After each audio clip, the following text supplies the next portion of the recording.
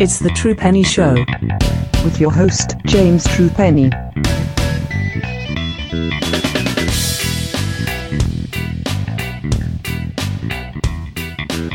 Hello and welcome to the True Penny Show. My name's James True Penny. This is my show, and today we are talking both Impact Wrestling and GLEAT. And I might put a little bit of another subject in there to surprise my guest today, Mr. Marcus Green of Baton Rouge, Louisiana. How are we doing, sir? Going good. This is us continuing our re-emergence, if you will, into Impact. You know, this celebration of 1,000 episodes. Didn't think we'd get here. It was a rocky road, but an earned journey, if you will. And like I said, we kicked off talking about the first half of it, which was I thought was solid, and we're finna get off into the second part. Indeed, we're also going to GLEAT number 58. He says, yep. I'm pretty sure. No, it's 58. Yeah, it's 58 we're looking at. Unfortunately, we're going to look at 59 as well. That was the plan. Unfortunately, 59 has not been released on YouTube yet, so we can't. Apologies for that. We would like to talk about it, but we can't see it, so it's not really very fair of us to talk about it. I'll be looking at version 60 and 61 next week when they come up on YouTube. Version 60 is already out. They missed out 59. We don't know why. We were going to talk about that next week and have like a long 3-week elongated stretch, but we're going to chop it to 2 weeks because one episode of a GLEAT show and one episode of an Impact show is about a good True Penny show as far as we're concerned. Yeah. Yeah. One quick aside, I will say, because of the organizations myself and Marcus talk about most, there was a Ring of Honor World Championship match in New York City. And the Mad King, Eddie Kingston, took the title from Claudio Castagnoli. I was wondering what your thoughts were on that particular event, sir. Yeah, I thought it was solid. They doubled up on their Grand Slam shows this week with Dynamite and Rampage, and I thought it was solid stuff across the board. But particularly with that instance, because I didn't think it was going to go that way. Claudio's been pretty consistent, and we've been seeing a certain level of dominance from the Blackpool Combat Club. But they took some L's that night. Definitely, and specifically with that match, that was good. Real animosity between those two apparently, and translated in the match because Eddie Kingston doesn't really pull any punches on or off screen. So it was solid, but to see him, get that victory, while he's the New Japan champion as well, on this side of the world anyway. Because Eddie Kingston's story, he was pretty much about to be out of wrestling. I think during COVID because it got tough for him. So to see him, be able to come to AEW and thrive in the way he has, be able to be discovered on a big stage by so many people now, and go from complete almost quitting the business to being a dual champion. It's fantastic to see. I don't think I ever get tired of seeing good things happen for Eddie Kingston. I think that speaks volumes to just how dynamic of a guy he is in this crazy business. I think that's the thing. I mean, Eddie hadn't beat Claudio since 2009, so he was due. That's a 14-year wait, and that's long enough for anybody. Yeah. But the story of Claudio Castagnoli and Eddie Kingston is the story of Shikara, and it was very fitting that Bryce Rensburg was there to count the 3 for Eddie Kingston. And I was with you. I thought Claudio's going to take it and they'll build it to the next pay-per-view because, an opening match on Dynamite is not the same as the Ring of Honor pay-per-view in as far as like gravity is concerned. There's no knock on Dynamite. It's a really good show and they've got some great wrestling on it, but I didn't think it would occur there. But the one thing that gave me hope was a promo Eddie cut just before the match, which was, you really think you can beat me in New York? New York's looked after me and I'll look after New York. And that switched my mind that it was like, hey, this is on. This is going to happen. And I actually did wake up very early, like 4:30, to watch Eddie Kingston versus Claudio Castagnoli first thing on Thursday morning. And yeah, I was so proud of Eddie.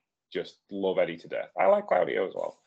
But in the kayfabe world, as we often delve into, Claudio can't be trusted. And he's proven he can't be trusted. And Eddie was right all along. And that's a brilliant story to tell. But Claudio shook his hand and said it was it. No more. He's done. And Eddie Kingston is your Ring of Honor World's Champion, as well as the New Japan Strong Champion. It was interesting. He was being advertised by New Japan for the US tour coming up in November. So it was fairly obvious they were pretty sure he was going to be New Japan Strong Champion after that match, which made me laugh. So, yeah, but very cool. Very, very cool, and a very cool match. But let's just move back to the initial foray, if you will, into the 1000th episode, or 1001st episode. Sorry, I forgot how to speak English then. 1001st episode of Impact, which opened with an Ultimate X match, which has never been completely my cup of tea because I'm absolutely terrified someone's going to brain themselves. And this was no exception, but it kind of did like showcase the signature match of the X division. What was your thoughts on this one, Marcus? Yeah, nobody knows how to kick off a show with a bang like the X division. This was because really throughout these two shows, it's so much historical, full circle history, if you will, with a lot of the names, match concepts, titles, what have you. And this was the 50th Ultimate X match coming off of Saban's grand 10th X Division title win, to determine a new challenger. And like I said, nobody knows how to kick off a show with a bang and kick off, anything really like the X Division. A lot of high flying, death-defying stuff. They thrive at stuff like this. Good competitors in the match. And when you look at who ended up winning, when you look at, I guess, the field, it kind of makes sense. He's the only person, I think, was Alex Angel. Yeah. Alex Angel, the only one who hasn't necessarily been a champion or wasn't a champion in the match. Looking at, Zachary Wentz for that. So it made sense. He should be a solid opponent going as Saban as his first challenger in this 10th title reign. And, it was some interesting stuff. Like you said, it's always intriguing to watch these type of matches because obviously there's a danger element involved, but also a level of creativity when it comes to how they're going to execute, a lot of those, I guess, near falls, if you will, in terms of almost getting there and how it's going to finish. Because, getting it is one thing, much like the Feast of Five match that we saw. Getting the case is one thing, but you also have to land and get to the floor with it. So, yeah, it was good. Like I said, solid open. Yeah, definitely. Yeah. It was a lot of fun. Just a kind of high impact kind of thing that Impact have been known for. And back to something equally as impacty. Dirty Dango, accompanied by Alpha Bravo, wrestled Jake something. And I'm trying to remember what happened in this match, which will tell you that it wasn't particularly a great professional wrestling match. Jake something won in 4 minutes and 6 seconds. Too short for a cage beg my pardon. Oh dear. Too short for a cage match. Put my teeth in and not say that word ever again. Too short for a cage match rating match. Jake something took the victory. It was fine. It was nice to see Jake something. I like him. I think he's good. Dirty Dango, he's all right. Lot of character stuff. Kind of throwback to anti-wrestling stuff, which we've seen many times in wrestling. It's a trope. It's become a trope, and that's nothing wrong with it being a trope. I suppose it's very similar to the sports entertainer stuff that we see in AEW, and just a different angle on that. And it was cool. What do you think of this one? Yeah, same. It's interesting seeing, Bravo has found himself as a, very much a wide variety tool across Impact these last, however many years he's been there. He's been involved in a lot of different stuff. And he certainly makes himself useful. I've never really been a huge fan of Dango, but it's been interesting seeing his tenure after WWE, particularly in Impact, and what that's kind of yielded. But I think more so than anything, like you said, not a great match or memorable. You won't remember this match at all. But I think bringing back Jake something was a good get. Got a lot of potential. Great vibe. Yeah, they continue to build him and grow him. He could very well be a future world champion one day. So, this is just another part of that building block for him. Yeah, for sure. Next up, we had some contrived shenanigans. I think it's best described as. Initial match, Eric Young, accompanied by Team Canada's Scott D'Amore, president of the company, defeated Kenny King, who was accompanied by Sheldon Jean, in 35 seconds when King went a bit loopy and attacked Eric and caused his disqualification. Then Shark Boy came out and made the match an 8-man tag team match. Well, he started off with a regular tag team match between Eric Young and Scott D'Amore and Sheldon Jean and Kenny King, and that didn't really go very far. It lasted 10 seconds before they got disqualified. And then he made it an 8-man tag team match, pitting The Design, Dina and Con, along with Kerry King and Sheldon Jean, up against America's Most Wanted, Chris Harris and James Storm, alongside Eric Young and Scott D'Amore. It was a bit of a mess.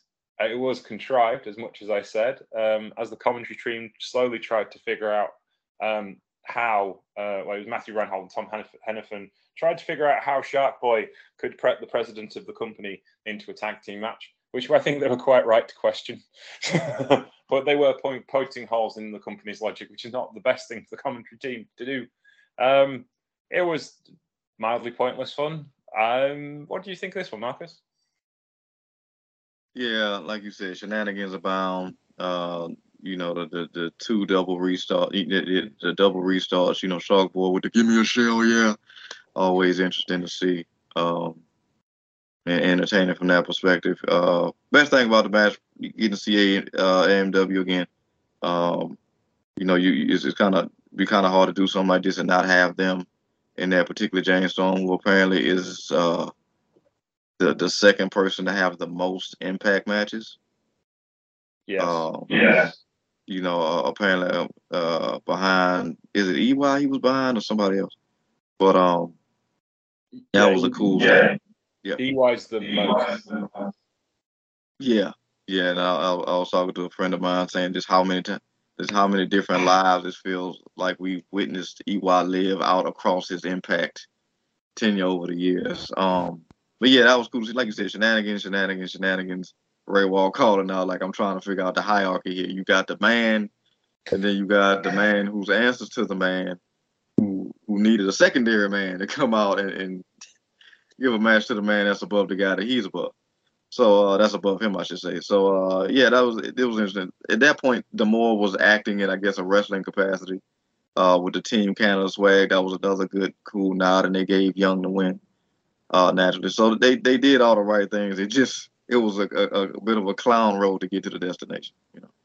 I mean, if we are following wrestling logic and theory all the way through here, as we should do, and take things seriously, I believe there was an elimination tag that disbanded Team Canada forever. And therefore, Scott D'Amore and Eric Young in the same team, calling themselves Team Canada, is actually against the bylaws of Impact Wrestling, unless that was sold with, a bunch of other stuff when Dixie bought the company. I'm not sure, but just saying.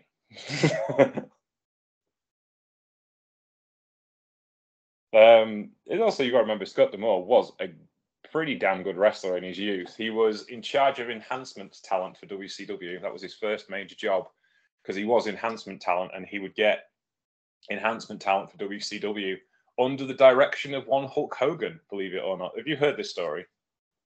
No, I haven't. That's okay. So they had one guy who was booking jobbers, right, for WCW.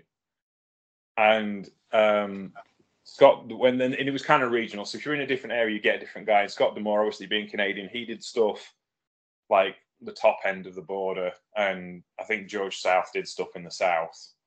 And then Hogan asked for Scott D'Amore to bring in a bunch of guys for some shows. And Hogan went to see Scott D'Amore, and he said, why did you ask me? And he said, because you picked the right guys. He said, what do you mean? He said, all these guys I wrestle here, I'm not doing job matches. They are, and they have to look impressive when they beat somebody. And you book the right guys to make them look good, so it makes me look good. Which is, there's not very few people in the wrestling business who could do that. But Hulk Hogan is one of them. So there you go. I mean, still Hulk Hogan, but it was a story worth telling, I feel. No, that's good. Again, like I always say, James, you are a wrestling historian. And that's always cool to hear. It's always interesting that specifically in these times to hear a story involving Hulk Hogan with a good light to it. So always appreciate that. And like you said, it's always cool to see somebody like D'Amore get back in there and have his moments of brilliance, because he didn't do a lot, but what he did do was excellently executed, which you would hope so, considering the fact that he's trained, performers. But that was like I said, it's always a cool little moment, and he's another person who has extensive history with the company. Again, one of the first people there, and AMW, winning the tag team titles on the first show. It's like I said, there's a lot of good history brought back in that particular match. Yeah, for certain. Yeah. I mean, Scott did pull out a lovely rolling knee dive and a snapmare in this match. He's got some shots, we'll have to say. But yeah, it was just kind of apart from America's Most Wanted, which was nice, really. That's kind of what we were after. It's a nostalgia match, and you want a lot of nostalgia on this show, so I have no problem with it. It was cool for what it was. Next up, we had some... we had some talk about, the Feast of Fired matches and the results of that were coming up on this show. We had a bit of a backstage or after-match interview with Devon and Bubba Ray Dudley. They are currently pitching a return of the Dudley Boys across the independent circuit because this one went so well. Well, I mean, if it gets him off Busted Open Radio, I suppose that's something. And then the next match we were looking at was Josh Alexander versus Trey Miguel. Obviously, Trey Miguel attacked Josh Alexander and Alex Shelley last week. And Shelley and Alexander are having issues at the moment. This match kind of moved forward along those lines. And the basic principle was that Miguel's not quite getting there at the minute to play with the big boys like Josh Alexander, but is certainly on his way to being able to. And this match was very competitive. But he still needed Zachary Wentz to come and try and take the win with him. And he was stopped by Alex Shelley. I have realised we've missed out Feast or Fight, so we'll talk about that in a minute. So let's talk about this match first. What did you think of this one? Yeah, this is one of the matches I was looking forward to, and it was good. It was solid. But to your point, and thankfully the way that they booked the match, because a lot of times we, in certain other instances and other places, we may see a lot of, I guess you call it 50-50 booking, or instance where, there's all that we talk about different levels and tiers of performers, and a lot of times they have a lower tier guy just absolutely overly hang, if you will, with a guy who should be kind of wiping the floor with him. That didn't happen here. But you did see the difference in levels, because Trey's great. Trey can go. Trey put on some great matches as X Division champion. But Alexander's a different level, different ball game, and like you said, highly competitive. And then obviously with the added ringside interference when Wentz made it a little bit more difficult. But Alexander was just again building up towards his big matches, particularly one going into their biggest show of the year. And this was good to see. Probably the best C4 spike I've ever seen him do. So yeah, that was that match. The match was solid, but then it was the bit afterwards, which leading to some good intrigue. Yeah, for sure. After the match, Alex Shelley picked up the microphone and they had a back and forth. And Alex Shelley told Josh Alexander, "You're welcome, but I wasn't doing that to help you. I was doing that to hurt them, i.e. the Rascals." And they went back and forth again over Alexander's title. The only issue I have with this promo is Alexander sounds whiny and Shelley sounds cool. And Shelley's clearly trying to be the heel, but he's not the heel. But Alexander isn't the heel either, but he's not strong enough as a babyface. Do you see what I mean? Yeah, it's interesting because, to your point, like looking at it, it's like Josh is still trying to keep this, almost humble, respectful nature to somebody like Shelley, who to him, is kind of, I guess you would say, the OG, if you will, the guy who, paved the road and, set the standard for guys like him to come do what he does. And it's interesting because they always bring that particular point up between the two of them. But the last time, they clashed, it was a different position. Obviously, Alex, very much brought up that history, but he was coming at it from more of a humble space. As Alexander was a champion, the roles have kind of been reversed, where Shelley has a certain level of confidence now as champion, and he's using that to kind of throw it in people's face, which is interesting because I think he's, doing well coming into this here role. But Josh is trying to remain respectful in a way while letting it be known that you're just holding something I never lost, and you didn't show the ability to beat me. So don't get too confident. But he's not really pushing that too hard. I think it's going to get to a point going into Bound for Glory where respect's going to go out the window, and these two are going to just want to smash each other in the mouth. So hopefully that's where they're going with it. But I think showing feuds like with Bully and feuds like with Macklin, you kind of have to, Alexander, one of those guys that you kind of have to push to a point to kind of get him to that more aggressive level, certainly on the mic. So we'll see. But I do think see where they're trying to go with it. So hopefully they build to that. Yep, we shall see indeed. We then had, before that, because I screwed up the timing line, we had the reveals of the briefcases. Crazy Steve took the #1 briefcase, and he gets a shot at the Digital Media Championship. So it'll be him and Tommy Dreamer sometime in the future. Next up, Moose, accompanied by Brian Myers, his tag team partner, was looking for a tag team title shot and ended up with a world title shot. He looked severely disappointed by that. Severely. Such in a happy place with his new tag team partner. ABC, Chris Bay, and Ace Austin were there next, and they receive a tag team title shot from Case 3, which of course meant Yue Uemura, case number 4, has lost his job with Impact Wrestling.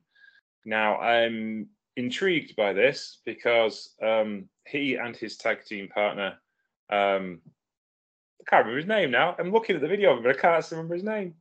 Joe Hendry. Yeah. Joe Hendry. What is going on there? Joe Hendry have literally just got matching gear.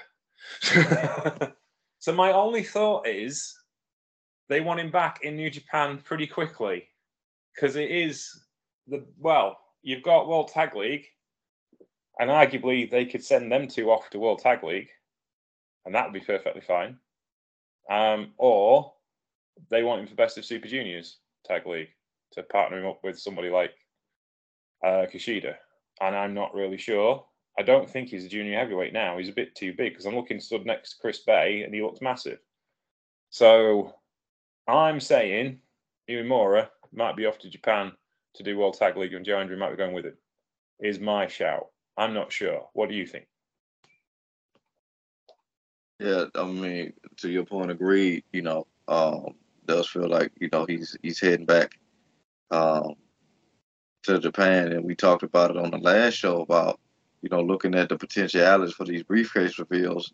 That if that was the case and he was intended to be a bit of his excursion was coming up, this would be a good, solid, logical way to put him in position to leave where, it will smooth all the way around. Because obviously you get fired, what can you do unless they're going to try to do a thing where, as we've seen before, a person gets fired and then they try to come back under a different alias when it's like, this is clearly such and such and such. No, this is, what's his name? When he has a mask on now. So hopefully that they wouldn't try to do nothing goofy like that. Like you said, they're probably going to take him back to Japan.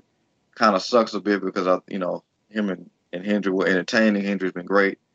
And like you said, they just got matching gear. So, yeah, that has to sting a bit. But maybe they do something with Hendry and like you said, maybe they try to make them a tag team. I think Joe would do quite well in Japan. Like I said, he's a bigger guy. He can go. He's charismatic. He's got a lot of tools. So, like I said, it sucks for Impact, but maybe a bit of fresh air for New Japan. So who knows? But it does suck. But somebody got to take the firing L. And when we listed off the names, it kind of just made sense for it to be Uemura. Yes, basically, I'm not busy. Well, the others are busy rather, and Uemura is not busy. But then again, and that's somebody did tweet that. But they just got matching gears and a ring entrance.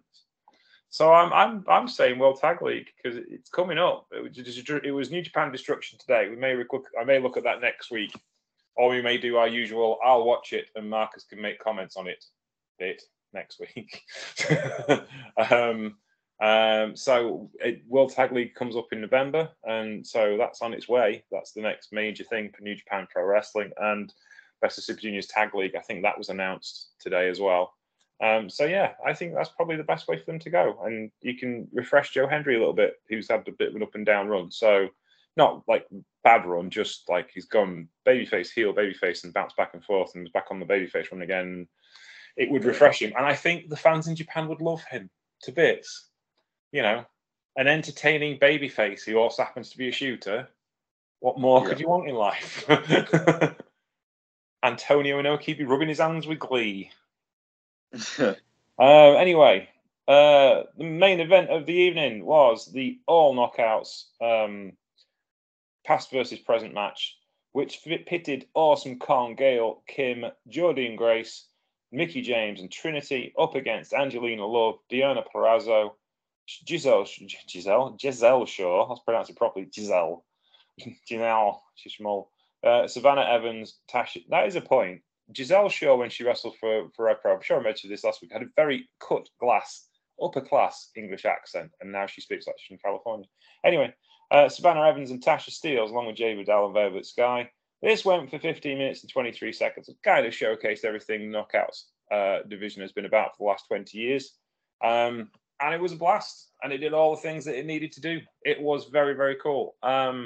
It wasn't a classic because obviously some of these people have not been in the ring very often, much lately, and some have been well retired for 3 or 4 years. So to see them go at this kind of level and with this kind of quality and not really lose a step, I'm into that. What did you think of this one, Marcus? Again, perfect agreement, man. This was great. This was exactly what it needed to be. It kicked off the double show celebration with the knockouts, and they closed it out with the knockouts. I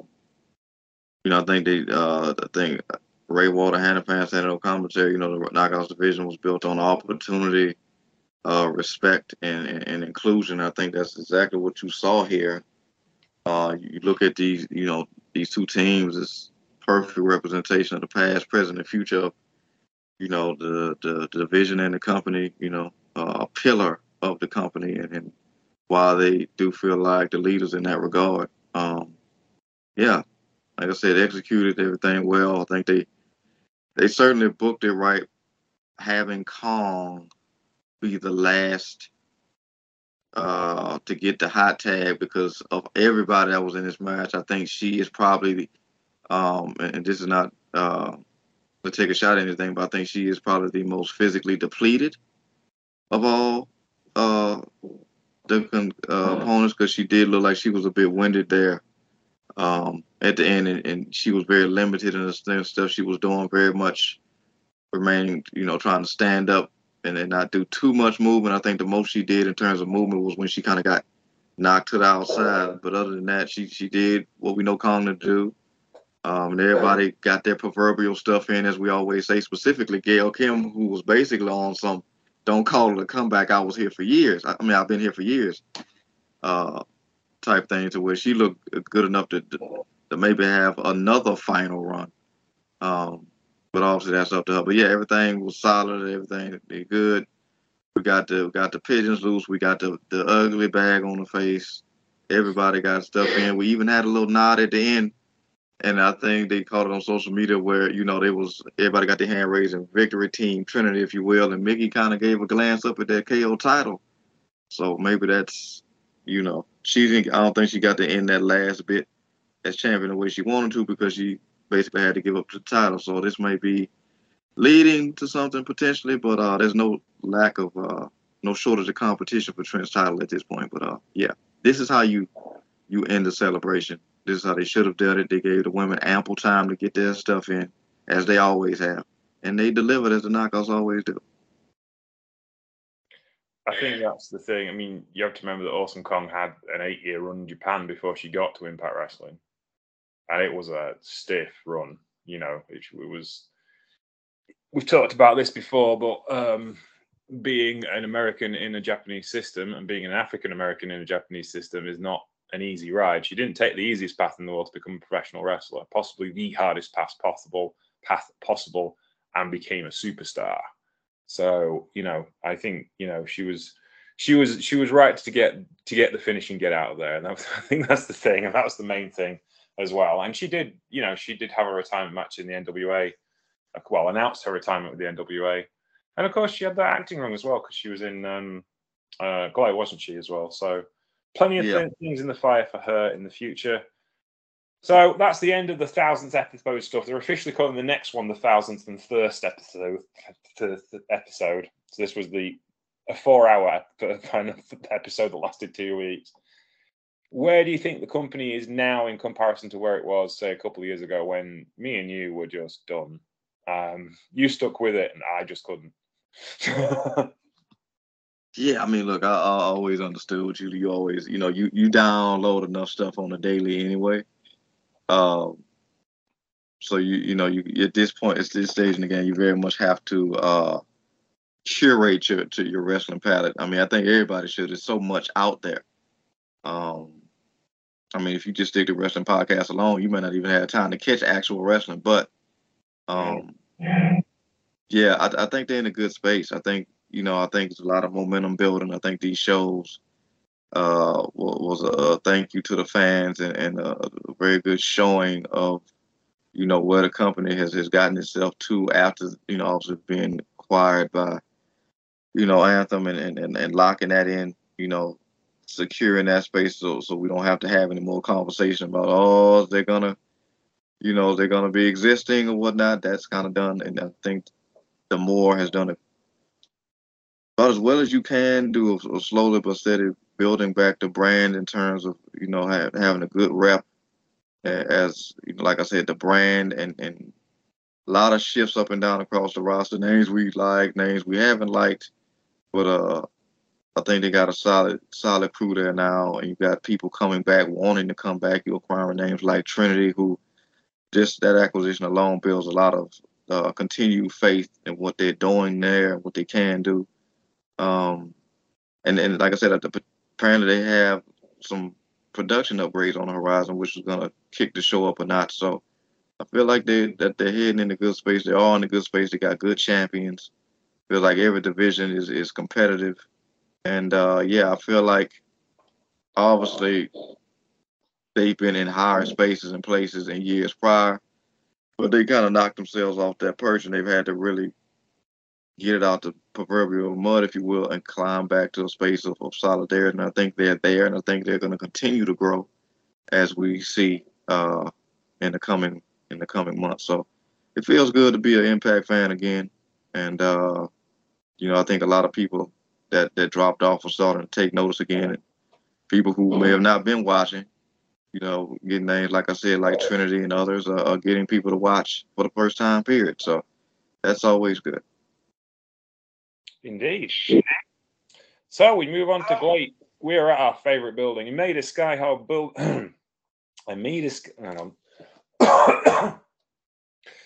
Sky building Stellar Hall in Osaka, Japan. 238 people to witness the annual, seemingly, Lumberjack Whipping Match. That was the main event, and the show opened accordingly with and I think it was Black Generation International, wasn't it? It was thingy.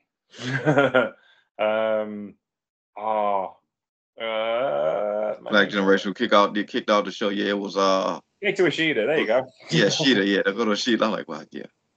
Yeah, so Kato Ishida kicked off the show with a promo, and then we got into it with the first match, which was Suma Watanabe and Yu Susumu, the world's oldest teenager, tagging together against Masato Kamino and Yusuke Kadama. And it wasn't Yan's family who took the win. It was the young baby faces, well, youngish baby faces. Susumu does look to be 12 years old, but he's actually 49. I don't know how he does this. Don't. Oh, he's not 49. He's 39. I do apologize. I put 10 years on him there. He's 39. Looks 12 years old. Don't get it.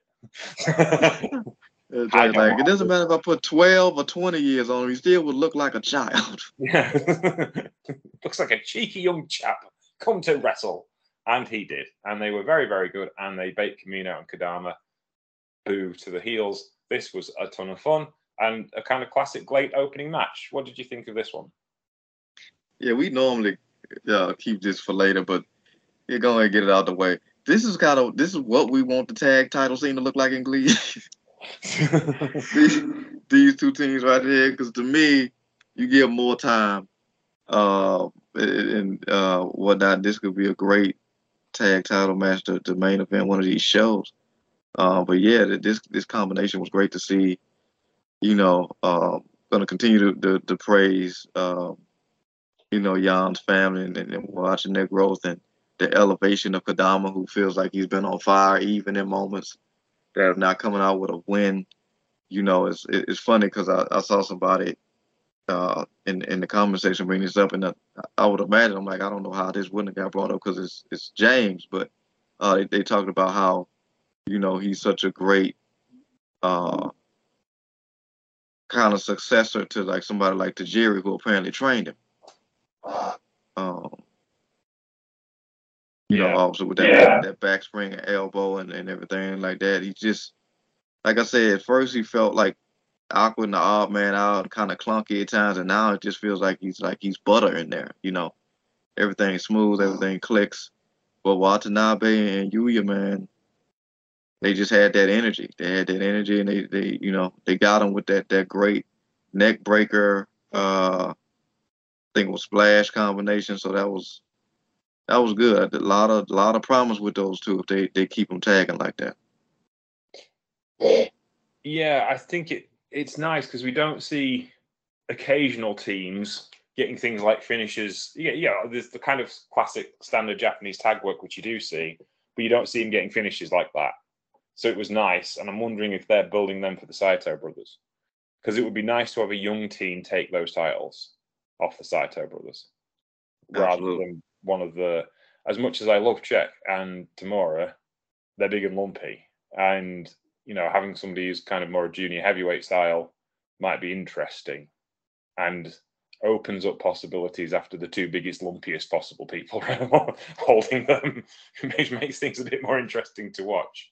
So yes, yeah, we'll see what goes on there.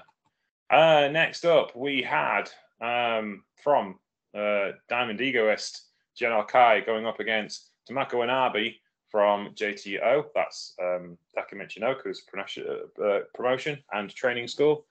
This was a blast, and it was kind of a Gen Kai exhibition for a good 8 minutes of this 9 minutes and 43-second match, and then Inabe managed to pull it together and sneak out a victory at the end.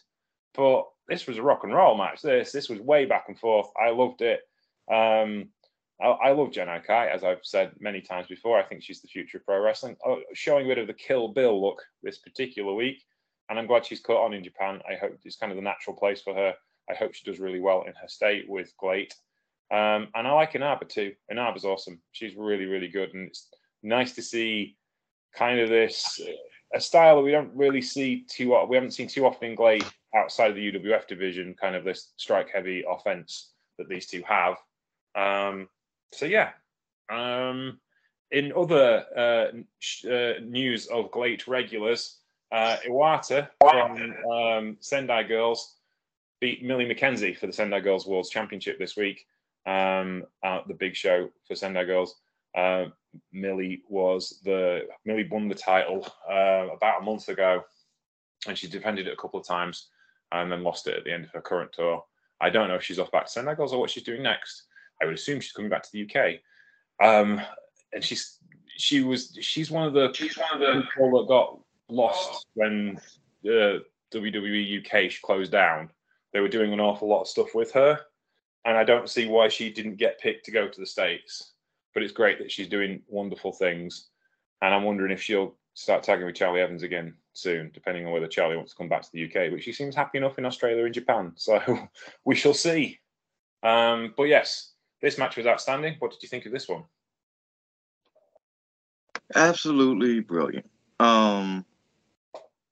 Yeah, this was my first time getting. Also we got introduced to everybody, in the particular death faction, if you will, like Janai and everybody else. But this is my introduction to Tamaka Inaba, and I kind of felt myself more drawn to her.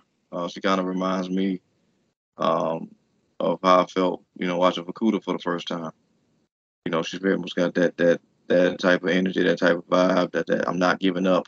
Even when you think I'm exhausted, I'm gonna hit you with this last minute flurry and knock you on your rear end. And these two, it was just great back and forth. As JR would say, it was a slobber knocker. Both giving as good as they got. Obviously Kai very much having the size advantage, and you would imagine the power as well, but it didn't matter. Now was coming back with strikes and submissions and whatnot. And but in the end, I think it was Kai that came out with the win. But to me, this wouldn't be overlooked. Run this back, slap some UWF on it. You got a main event, So we'll see what happens there. And we have this belief that maybe Suzuki-san has been listening to us, because we got 2 Joshi matches on this show. Woo! And it was kind of the classic Oz of late GLEAT Joshi match. Unagi Sayaka, I can't pronounce the name though. Unagi Sayaka and Yukiro Hasakawa tagging up against AOI and Michiko of Diamond Egoist. 13 minutes and 29 seconds. The heels still take the win, and Asaka and Sakai have not quite got it gelled together quite yet, but they do seem to be getting better. And it does seem to me as Hosokawa is dressing less like the young innocent girl that she once was, and the story of her progression is moving forward. She seems to have taken herself a little bit more seriously with her attire and stuff. She's not going to be like, Sakai and like crop tops and tie trunks. She's always going to be kind of a bit more restrained than that, but she does seem to have kind of like taken hold of herself and become a bit more serious about this issue, because AOI and Michiko are serious business, and they had a serious win in this particular match. What's your thoughts on this one, Marcus? No, same. Like you said, I think that's kind of been the story. I feel like with Unagi and Yukari. Obviously, good solo, bring them together, and it's kind of like they're trying to find their groove. And going against Diamond Eagle, is they very much had to get more consistently intentional about that, because Eagle is just a different breed. It feels like it's all serious, all no thrills, just violence. And even after the match, we saw that continue. So I think this kind of almost feels like, well, also with Yukari and Unagi with obviously with some help going forward, this could very much kind of be a thing. Like when we first started watching GLEAT, where it was very much strong hearts versus Bork Orchestra, that type of deal, but for the women, obviously. So we'll see. But right now, man, Diamond Eagles is up, and they have no plans on coming down. Absolutely not. I mean, there was some cool moments from Sasakawa getting a rolling cradle on Michiko. It was a big moment for her because she doesn't really get that kind of advantage. But it reminds me of Joshi of old. The heels like running the table, and that's kind of good Joshi in one sense. Dominating force that you build and build and build and build. That's kind of like what it's like back in the 80s with Matsumoto and Bull Nakano, and there's money to be made in them there hills with a tag team matchup like this. So yes, this was great, and it was nice seeing AOI develop as well. Clearly, she's angling for a singles match with Yanagi, and no doubt that will come up soon. But this was just a lot of fun, and it's nice to see the women's division get more stuff and more things to happen. So yeah, I enjoyed this. This was really, really good, and I'm looking forward to more of it. So we'll see how it goes on there. Next up, we had Jack Cartwheel versus John Duncho, 9 minutes and 27 seconds. There were some cartwheels. There was some aerial stuff. I like Jack Cartwheel, but he is a little sloppy in spots. And there were some blow spots in this match, which did make me cringe because someone could have got hurt. I hate to say it because I think he's really, really good. And having watched a lot of his stuff in last year in GCW and AEW, I don't think this was a performance that was representative of everything he does. But there were some spots in this where you were just like, ooh, that was not great. But having said that, the actual match flowed really, really well. And it was kind of billed as a high flyers match, which I never really considered Tonsho as like a massive high flyer. But certainly I think, he's up there as far as GLEAT's concerned, because they're not known, despite the fact everyone comes from Dragon Gate, none of them are known as real flyers, are they? No, they're more so strikers, ground and pound and stuff like that. Yeah. What do you think of this match? It's cool because you kind of have to, really get a game plan for somebody like that, Caldwell, who, this comes off like an acrobat, like this, and also like to your point, because I think you've seen more of him than I have, and seen more of him in maybe singles competition. Because ironically enough, I got introduced to him here in GLEAT, and it's been great to see. But it's been primarily showing off his greatness in a tag team form, which I think has really worked because he can kind of gets in where he fits in and not necessarily have to dictate too much of a pace. But in this particular instance, him having needing a lot of his offense to be set up, and the great thing about him, he's not necessarily one of these guys. He's flippy, but he's not needlessly flippy where he's just doing the stuff for no reason. Like, it's very much the transition and the moves that kind of makes sense. But to your other point about the clunkiness, doing stuff on the way to the flips and stuff isn't always the smoothest, and it kind of slows the pace of the match. So when you see somebody like Tonsho, it's like, okay, I'm not doing this. I'm gonna drop him, take out the legs, bring him down to the mat, lock him down, lock him in. So, we can kind of keep all this high traffic down.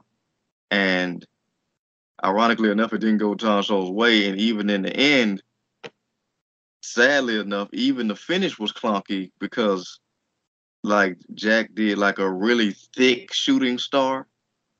Or I guess this would be he basically pulled a packed black arrow, red arrow type deal, and it was clunky. And when he landed, I had to go back and watch it because I'm like, did he land in his did he yam bag him on the way down? And then it looked like he just hit him in the leg, and Tonsho was like, okay, I'm done. I'm out of here. Like, I'm not.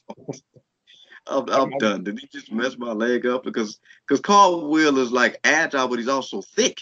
So that's a lot of primarily like thick with muscle, so that's a lot of weight coming down on you. I'm just glad he didn't catch him in the nether regions, you know. I'm going to watch it again now because I've got it lined up, and we'll see what actually happened. This is instant replay, folks, for you. He took an awful long while to get up there. Yeah. Oh no, that's not that one. It was the next one. And you get there in the end. I will find it. Hang on, can't be that far back. Where does it go?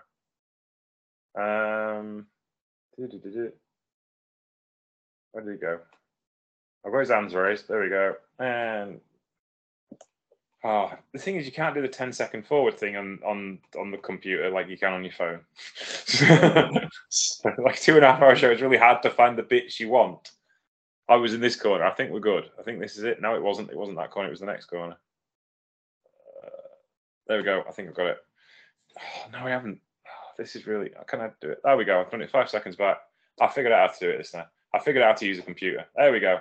It was a sky twister press. That was the thing. And yes, he landed on his thigh in the upper region, which one would, yes, could suggest was delicate. Yeah. Him up a little short too, because his legs caught the turnbuckle. Yeah. So they're just things to polish, I feel. Nothing bad, but you know, sky twister press is what bust Kota Ibushi's arm and collarbone and kept him out of wrestling for a year. So you got to get these things right. So, but yes, nothing serious, but an thoroughly enjoyable match. I'm not saying it wasn't an enjoyable match. It was just, you know, a couple of things that caught my eye, put it that way. Next up, we had a 6-man tag, which featured Colicants, Kazayashi, and Minoru Tanaka, following tagging with fellow grizzled veteran Shichi Ikimoto, up against Tetsuya Izuchi and Yu Iizuka, and the newly arrived Fire Katsumi from JTO Wrestling. This lasted 12 minutes and 36 seconds. Thoroughly entertaining blast, which the Elder Statesman won. There was a lot of back kicks in this one. There was a bit of a back kick off rather than a chop off. And then at the end of the match, Fire Katsumi was kidnapped by Jan's family, because of course he was. Next, what do you think of this one, Marcus? Yeah, nobody has a better drafting system than Jan's family. Oh boy, yeah, this is I love stuff like this. This is one of those matches I tell somebody to watch it, like I guess for a first time GLEAT watcher, because it gives a good snapshot of the variety of talent in GLEAT in terms of, like, you got, like I said, on this side you got the OGs, Cole Cants, if you will, and Seiichi Himoto, who are not to be messed with. Don't look at their age and judge that by, you know, their skill level, because they very much, you know, took these young guys to work and put them through the ringer and came out with the win. You know, I said Hayashi and Tanaka are a lethal combination. You ask about like Ikimoto, and that's a different level. Obviously, you and Tetsuya and Fire, who I got introduced to here, they brought it, but it's a different level of experience, and that's what won out here. So great stuff. Always appreciate these type of 6-man type stuff. Just good stuff, man. Just high level talent across both sides. Yeah, they are. Izuchi in this match kind of turning it up on the shoot style stuff, which he doesn't normally do, so it's nice to see that. It was just good back and forth. I do like Fire Katsumi. He's got some good stuff going on. He is a bright young man with a lot of future, I feel. So yeah, we'll see how that goes. Next up, we kind of had a match that was kind of big name kind of tag team match for as far as the future of the tag team title is concerned. Issei Onitsuka and Takanori Ito going up against former tag team champions Check Shimatani, Hayata Tamura. 16 minutes and 41 seconds. This was wrestling. This was an absolute blast. And kind of shows you where the lay of the land is as far as the tag team titles, as the former champions don't take the win, which they kind of would have been expected to against a team like Onitsuka and Ito. But well deserved for Onitsuka and Ito. And all of this shenanigans with Onitsuka joining Jan's family has clearly been worth it for him, because I have a feeling they may have a tag team title shot in the future. And he's got as much chance of anyone as taking the title off of those big Saito brothers. What's your thoughts on this one, Marcus? As far as I'm concerned, you got 4 quality teams that are perfect candidates to take them off the big boys. We talked about it before. The opening tag with Jan's family, that combination. And even though they lost, you got the winners of that match, Samba and Yuya, who could be contenders. This they could actually do, and it's just me, obviously fantasy book, and this could be like a mini little 4-team tournament you could do, or add 2 more teams if you want to, can do a little mini tournament. It could just be great. Give them all 15 minutes or whatever, and I think you can have some just great fire stuff. But any combination of Bulk Orchestra, but specifically the former tag team champions who will continue to praise even without the titles, who were phenomenal champions going against this particular combination of Jan's family with Issei and Ito, who are 2 of the best in the company. It's a guarantee show still, and that's what we got. Yeah. Just so much fun to watch this match. So, yes, excellent work from both teams. And probably one of the tag team matches of the year in GLEAT so far, to be honest with you, because there has been a glut of great tag team matches in GLEAT, because as much as the Saito brothers do draw, they are boring. So what can you do? But there you go. Sometimes you've got to make the money. Yeah. And yeah, it kind of like solidified Onitsuka as, a real deal wrestler. This is one of the biggest wins he's had in his career. Ito landed that gorgeous avalanche German on Cheick Shimatani to take the win. So yeah, that's where we are with that, and good for them, because it was just cracking match. And we go from the sublime to the ridiculous. The main event, as we said, the annual Lumberjack Whipping 9-man tag team 3-way match. Normally not a 3-way, was this time. I do have to say, we normally it's taken as a bit of a light-hearted fun match. Like, if you remember last year, it was Michiko Miyagi back when she was a babyface against Cheick Shimatani, and no one was like really taking it that seriously. It was a bit of fun. Yep. Michiko won. And previous versions of this has been more on the fun BDSM side rather than an actual wrestling match. And this was kind of like that to start with, and it was full on entertainment. And it was won by Kazuma Sakamoto, Quiet Storm, and Reichi Kawakami. They defeated Black Generations, Hartley Jackson, Keiichi Sato, and Kotaro Suzuki, and Strong Hearts, El Lindo and T-Hawk and Junjay. Jan's family, an honorary Jan's family member, Unagi Sayaka, were the Lumberjacks, and it was all fun and games until Masato Kamano went a bit crazy on T-Hawk, and T-Hawk did not like it. And then there was a big showdown. Everything stopped while T-Hawk and Kamano had a bit of a showdown. And I think we may have found our next challenger for the G-Rex Heavyweight Championship. And I'd be intrigued to see that match, because I haven't seen Kamino in a main event, though I know he's a main event in his home promotion. He's former champion there, isn't he? So, he must be able to go that kind of distance in Basra. So let's see what he does in GLEAT. I think that'll be intriguing. What do you think of this one? Yeah, same about that. Going with T-Hawk, I'm like, this. Yeah, he's not necessarily the guy at all to be messing with, but you got to step up in a certain way when you trying to call your shot.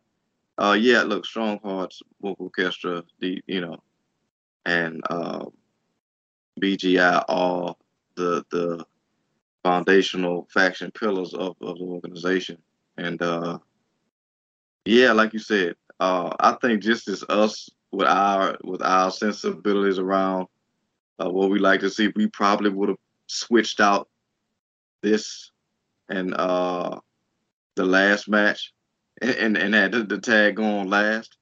But I can understand you want to send fans home happy and entertained, and that's what this was.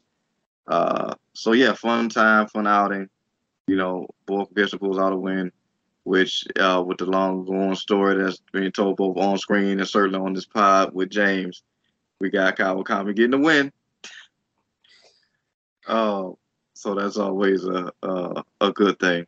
And yeah, like you said, we potentially got a new opponent for the G-Rex, so that's always a good thing. But GLEAT is always great about stuff like that. That's just one of the part of their consistency is like you're always going to be not have to wonder what's going on in a title picture. It's going to be right there in your face, if not in the, before the match, immediately after. So, I always appreciate that because the story is always continuing. Yes, for sure. I'm going to see if version 59 makes it onto the YouTube channel this week, because there was a G Infinity Tag Team title match on that show. It was from Sapporo, and it was on the 17th. Colicants wrestled Black Generation International. Yusuke Kidama wrestled Yuiska. Shima, Raiden Hagane, and Yukiro Hosokawa went up against Diamond Egoist. There was a mixed gender tag in that. Junjay and Tetsuya Zuchiki. Jun Tonsho and Soma Watanabe went up against Kazuma Sakamoto and Quiet Storm. So that was an intriguing match. And then Yan's family did challenge for the G Infinity Tag Team Championships on Saka and Ito going up against Sato and Sato. And the main event was Shimatani, Hayato Tamura, and Raichu Kawakami of Bulk Orchestra going up against El Lindemann, T-Hawk, and Jack Cartwheel. So that would be an intriguing card to show, but as it's not on YouTube yet, we can't talk about it. I noticed I didn't give the results away because we might be able to catch it this week. You might be a 3 for show next week if we can fit them all in. So we'll see what happens. But yeah, and that's really pretty much all the wrestling there is to talk about. There was promos after the show, but it didn't seem to be leading anywhere, I don't think, except for perhaps, I think John Tonsho challenged somebody in Black Generation International, didn't he? No, he didn't. I think he challenged Tamura. So there's maybe some single matches to come out of that, but nothing serious. It wasn't like an invasion of a foreign tag team or, massive star coming in. So I think we can close the show on that. Thank you very much for your listening to the Troopany Show today. Marcus, where can we find you on the internet, sir? Yes, sir. Always a pleasure. You can find me on the remnants of Twitter. At Paradox Kid, that's PARADOXKID. You want to talk, just hit me up. You can find me on Twitter at Sheriff Lone-Star TX. Oh no, at Sheriff Lone-Star. You can find me on Instagram at Sheriff Lone-Star TX. You can find the show on Sheriff Lone-Star on Twitter and on Instagram. You can find us on Patreon and Facebook as The Troopany Show, where you keep The Troopany Show free forever for everyone, which we would encourage you to do. And yeah, next week we'll be back with more GLEAT, as many shows as we can watch in a week, and maybe a fertile of a New Japan match, which has that New Japan card, which has young Suji there going after Will Ospreay's British Championship, which he wants to turn into the EU Championship, which I'm all for. Take care, and we'll speak to you next week. Bye.